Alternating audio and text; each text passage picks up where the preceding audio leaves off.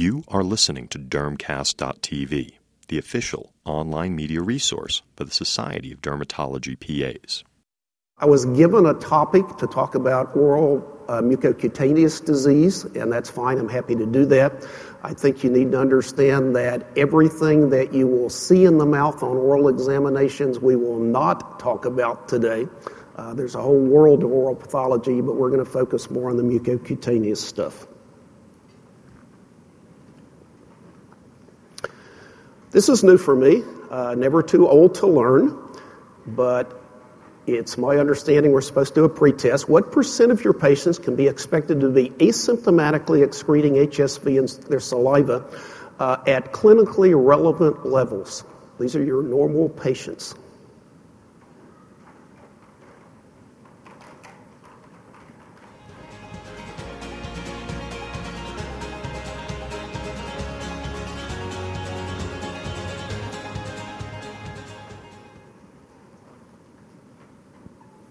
All right, very good. We have some work to do.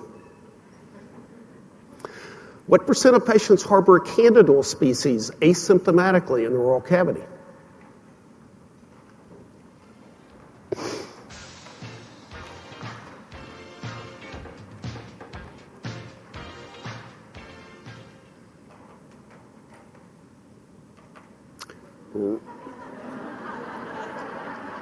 Room for improvement. Desquamative gingivitis. I hope you even know what that means, but it can be caused by everything on your list except one.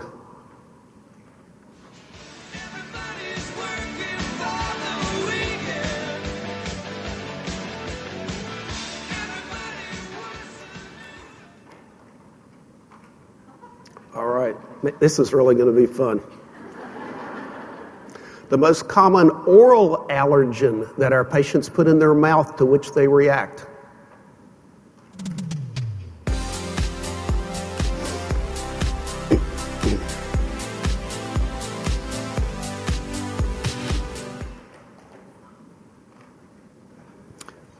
Very good.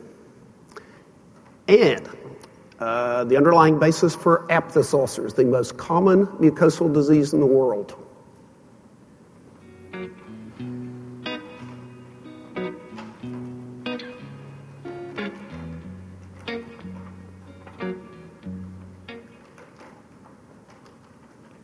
All right, very good. We'll see if we can improve on those as we go through.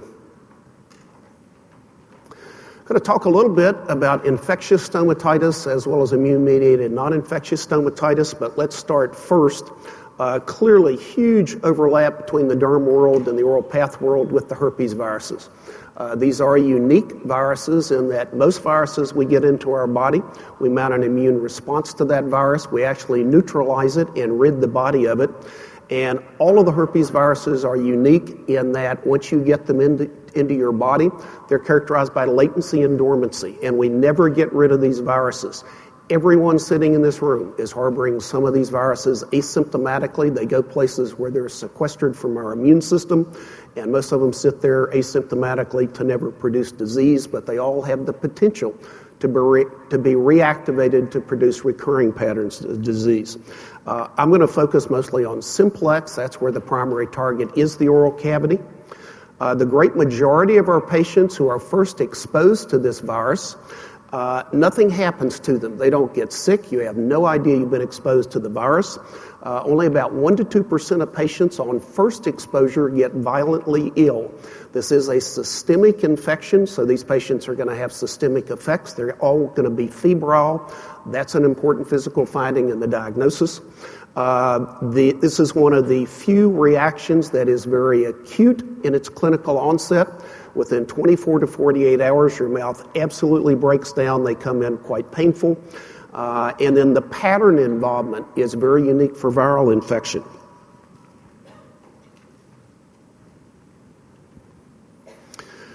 Within a couple of days, their mouth breaks down.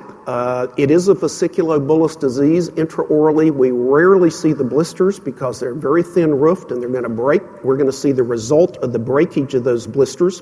And in areas, these coalesce and run together, and these areas look a little bit less specific to me. But what you're looking for are patterns of individual little sharply marginated ulcers. This is very unique to viral infection. And suggests what the underlying cause of the reaction is. In the background, you're going to see the body's reaction to that infection, which of course is going to be inflammation and erythema. We're going to talk in just a minute about site specificity, but with primary herpes, you're going to get this reaction everywhere. It's all over the oral cavity. It's usually somewhat symmetrically and bilaterally distributed. But again, you can see those areas of your individual little sharply marginated ulcers. We're going to get this pan-orally. It's extremely painful. This, to me, is almost unique to viral infection. We do see Coxsackie infections that'll look a little bit like this, but this pattern of involvement really does suggest viral etiology.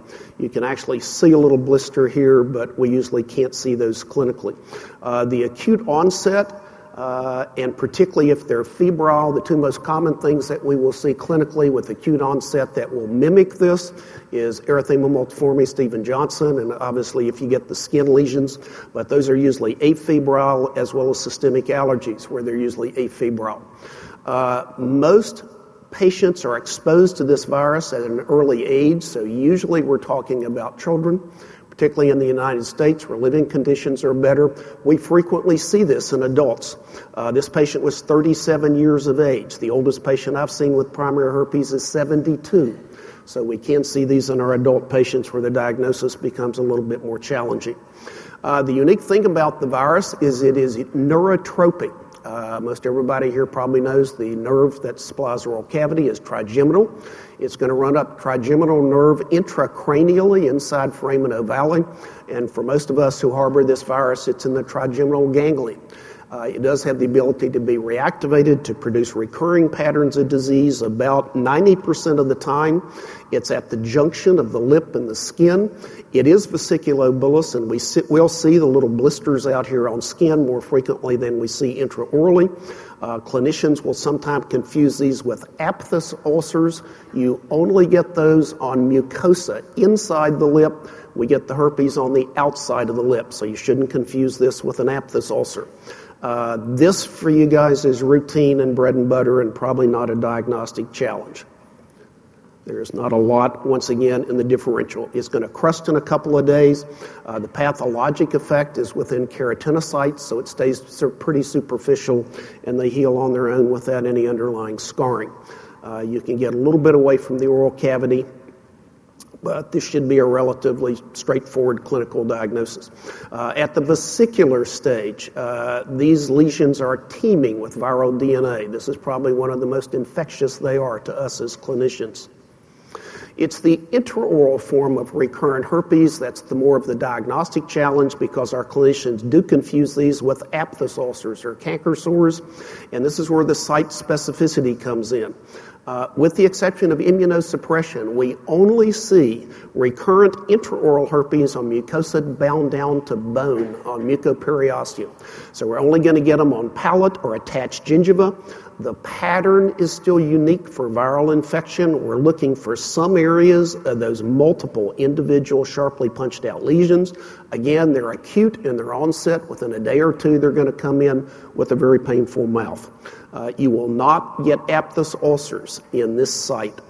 These are also going to heal without scarring, usually within about a week or 10 days. They called us down at school because they thought the denture might be rubbing in the palate. But it's hard for me to imagine how a denture could rub here but not here and here but not here. This is really the pattern, again, of viral involvement. And a cytologic smear was done here, and that was herpes. AIDS at least transformed our profession in terms of infection control. Should have been done by hepatitis, but it wasn't. But this used to be an occupational hazard for us where we would get this in our hands. This, of course, is the herpetic whitlow, and the gloves and the barrier techniques that we use today will prevent this. So keep wearing It's a dental student in Houston. You can also get this in your eye, and of course the bad thing about getting it in your fingers and eyes, the virus never goes away here. And for the rest of your professional life, you're going to get recurring bouts of that infection. This was one of your pre-test things, that we know that a patient doesn't need to be in your practice with an active fever blister for them to transmit this disease to us. That at any point, we know that most people will excrete this virus at some point in their life, but at any given point in time, around 5% of our patients have virally detectable HSV in their saliva, and there is no doubt about this. This is clinically relevant. They are infectious to us, and most of us probably will contract this from a patient that we're clueless that they've got active herpes. We can blow the DNA of this up now through PCR and find out that about a third of our patients at any point in time have detectable viral DNA in their saliva. There is some debate about whether that's enough viral load to be clinically relevant, but it doesn't matter. If 5% are infectious, we just assume that all of our patients are potentially infectious to us. The virus produces its damage in keratinocytes, and it produces very unique cellular changes. For us in clinical practice, I think the diagnosis is usually made strictly from the clinical features, and we simply treat. If there is any doubt, probably the most effective way to confirm your diagnosis is through cytological smear. It's very easy to smear some of these cells on a slide and look at them, and these are normal keratinocytes with a relatively small nucleus. And what we're looking for is the viral cytopathic effect of HSV. And these are intranuclear inclusions. This is the DNA actually in the nucleus of the virus producing what appears to be a multinucleated cell that is quite enlarged or ballooned up, and very characteristic and diagnostic of HSV. They also said to insert through here just questions to make sure everybody's awake. Your first question on this content is HSV remains latent where?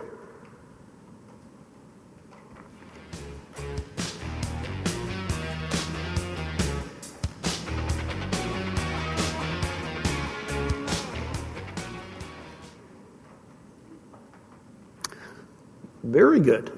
84% of you are awake.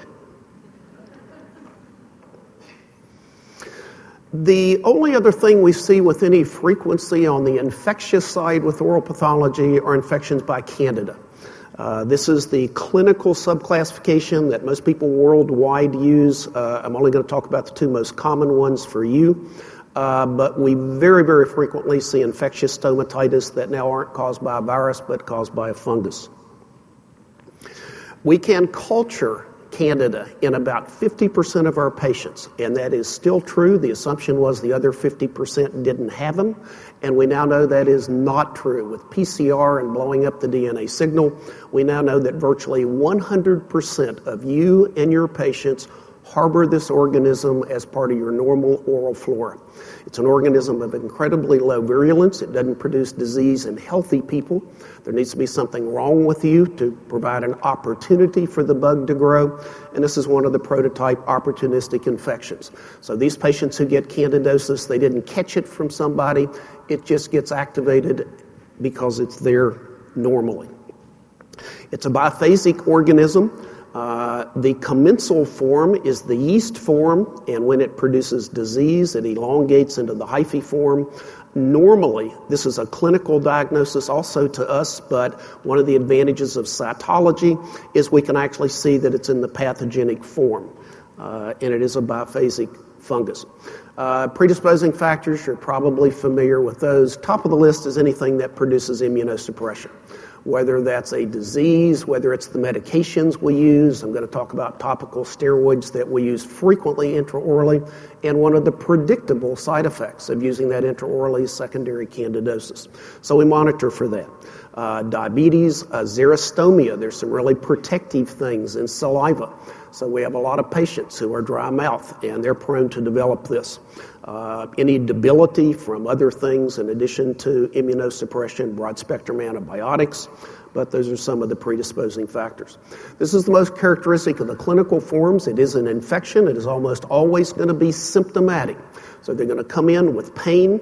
The most characteristic form is when we get these slightly raised yellowish white plaques. And what we're looking at as clinicians are clumps of dead cells. Anything that produces necrosis will produce whiteness. Chemical burns produce whiteness, and we can scrape off. Candida produces whiteness because it kills the keratinocytes. Candida is unique in that it grows right on the surface of our mucosa. It doesn't get down in our tissue. Those are the deep fungal infections.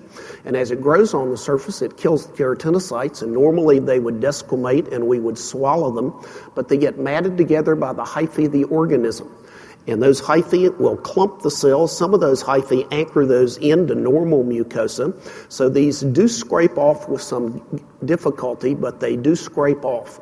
And hence we call this the pseudomembranous form of candidosis. In the background, you'll see the body's reaction to that infection. That again is going to be the erythema or the inflammation. There's one of my patients on fluocinolone gel. We're treating them for erosive lichen planus. And when they call on the phone and say they're not doing too well, do not make therapeutic decisions on the telephone. We need to see these patients. And what we've done is produce secondary candidosis. And so we do manage this. We stop the steroid. We treat them therapeutically for the candidosis. We then reinstitute the steroid and usually have them suck on 1 Miselex a day, occasionally 2. And that's enough to prevent the secondary candidosis. At the cellular level, this is what's going on. These are the dead keratinocytes, and they don't float off because they're anchored together by the hyphae of the organism, and they will anchor those into mucosa. This is what we're removing when we scrape it, and what is left is the body's reaction to that infection, which essentially is inflammation or redness. And this is just the typical pseudomembranous candidosis. And this is 4 or 5 passes with a tongue blade. You can scrape this with anything that's rigid. And it doesn't scrape off like food debris, but you can tell that most of that comes off. Patient comes back in 10 days, asymptomatic, and is completely happy with your therapy. And I would argue that as long as there is any objective evidence that the body's still reacting, we continue to treat these patients, even though they're asymptomatic. This is the most common cause for recurrence, and we don't quite treat them long enough, so we'll usually treat these for several days after they become asymptomatic and there's no evidence of disease. There's a chronic atrophic form of candidosis, and this is particularly in patients who wear dentures, and they wear their dentures 24 hours a day. We don't see this under a lower denture, but only under an upper denture, and they leave that in 24 hours a day. There's no salivary clearance under there, and it's moist, it's quiet, it's dark, and it's an ideal environment for the bug to grow. There's not room for the pseudomembranes to build up, but what we will see clinically is reaction to that infection. So this turns red, and we refer to this as the chronic atrophic form of candidosis. Angular cheilitis, about 80 to 90% of the time. This is caused by candidal species. If it's not Candida, it's usually strep or staph. But you can get angular cheilitis with any of the intraoral forms of candidosis or all by itself. If they have intraoral disease, we treat the intraoral candidiasis and the commissures will clear. If it's only at the commissures, we treat this with topicals. This patient complained of the angular cheilitis. And so our diagnosis is straightforward. We look in and everything looks fine. But here's what's driving the infection, the atrophic form of candidosis under that denture. So you're going to need to treat this in order to get the commissures to clear. This is just to show you this has nothing to do with plastic. This is a physical occlusion of your mucosa. Median rhomboid glossitis are those little atrophic red areas on mid-dorsal tongue. They can be symptomatic or asymptomatic. We used to think this was developmental until they went out and looked at 10,000 children and couldn't find a single example. And they got people to looking, and this is now viewed as an atrophic form of candidosis also. I can't tell you why mid-dorsal tongue preferentially colonizes this area, but it does. And this to me is a clinical diagnosis. We still call it median rhomboid glossitis, but we consider this and treat this as an atrophic form of candidosis. In functioning, as you elevate your tongue and it contacts palate, we frequently will see transfer of the infection between both anatomic sites. And again, you would probably expect something like that with an infectious etiology. This to me is normally a clinical diagnosis. We would just treat this, but if it does get biopsied, we can demonstrate the organisms which are the driving cause of that infection. So again, most of these, we just treat these with antifungals. If they go away, we're correct, and if not, we then switch to antibacterials. These are either staph or occasionally strep. These can be bilateral, and again are driven predominantly by candidal species. I alluded earlier, I think the diagnosis is usually relatively straightforward and clinical, so we simply make the diagnosis and treat these. This is another one. If there's any doubt about the diagnosis, a cytologic smear is less invasive than biopsy, and because the organisms grow on the surface, they're very amenable to cytologic smear, and we not only get the dead cells off, but we can see the hyphae of the organisms. So our intra-lecture test question is: the white pseudomembranes resulting from candidosis are the result of what?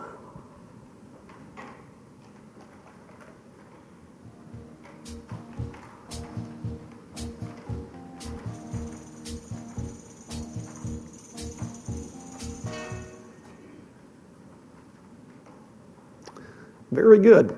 I really need to try this with my own students. Half of them would be asleep by now, but that's really quite good. Let's talk about the non-infectious forms of stomatitis. I would argue you can't practice your profession without seeing patients with geographic tongue. Etiology is still unknown. This is not infectious. You didn't catch it. You can't give it to anybody.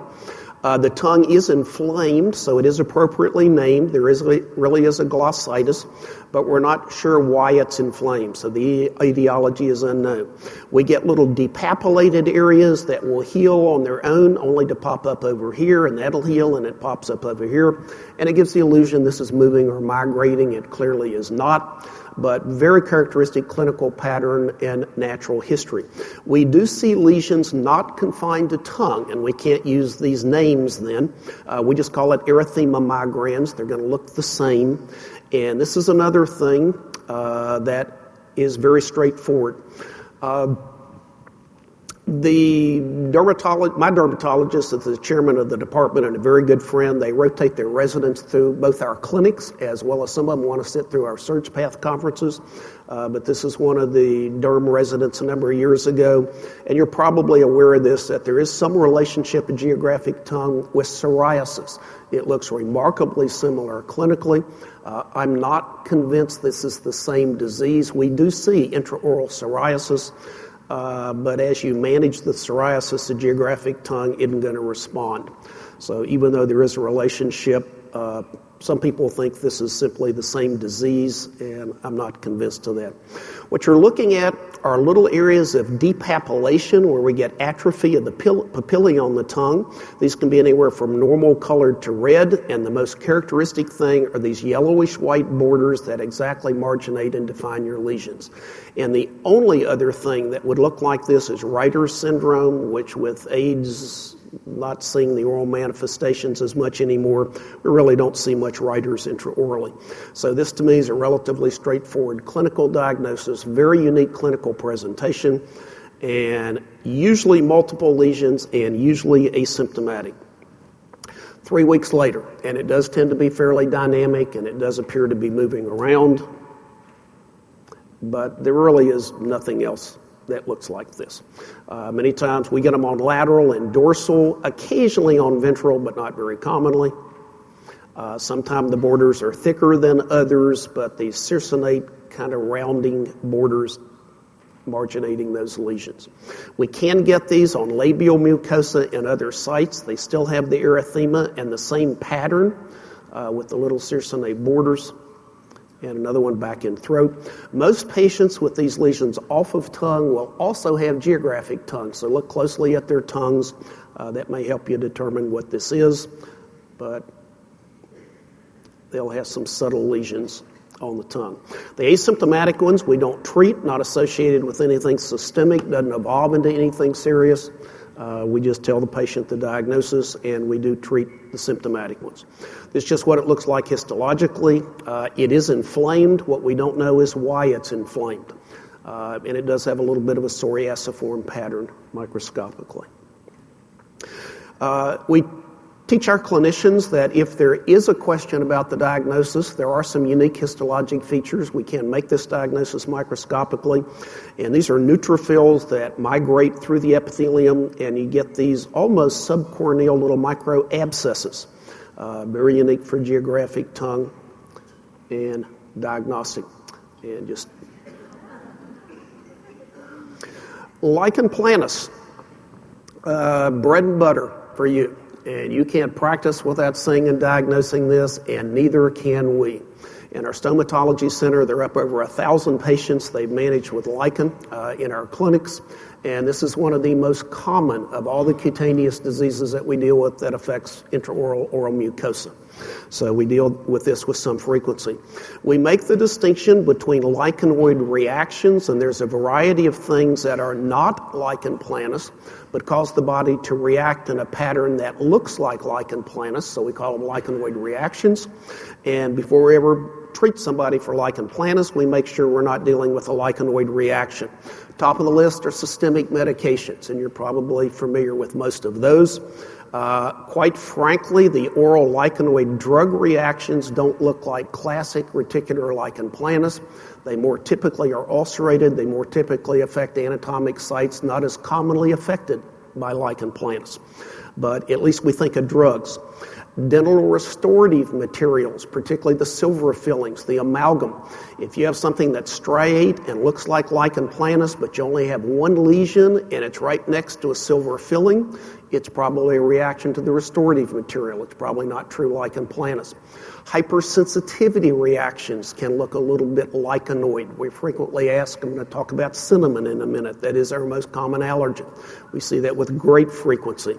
And you need to be aware that premalignant lesions, both clinically and microscopically, can look a little bit like lichen planus. There's a little bit of subtle stria sometime in dysplasia. In general, the most important thing here, lichen planus for all practical purposes is always multifocal. Premalignant lesions are invariably going to be single isolated lesions. So if you got a single lesion, we're not thinking lichen planus, even if it looks like lichen planus. Preaching to the choir here. Don't need to show you skin lesions. Intraorally, without a doubt, the most common site affected is buccal mucosa. It is usually somewhat bilaterally symmetrically distributed, and right behind buccal mucosa is gingiva. It's really pretty rare to have patients with lichen who don't have some gingival involvement, and then it drops off. We can literally see lesions anywhere, but it does have a predilection intraorally. We appreciate this. Our stria are bigger than yours. And man, it's almost impossible. This to me is a straightforward clinical diagnosis. Fortunately for our patients, the striate or reticular variant is asymptomatic, so they may perceive a little textural change, but not a big deal. And again, almost always somewhat bilaterally symmetrical. And these just aren't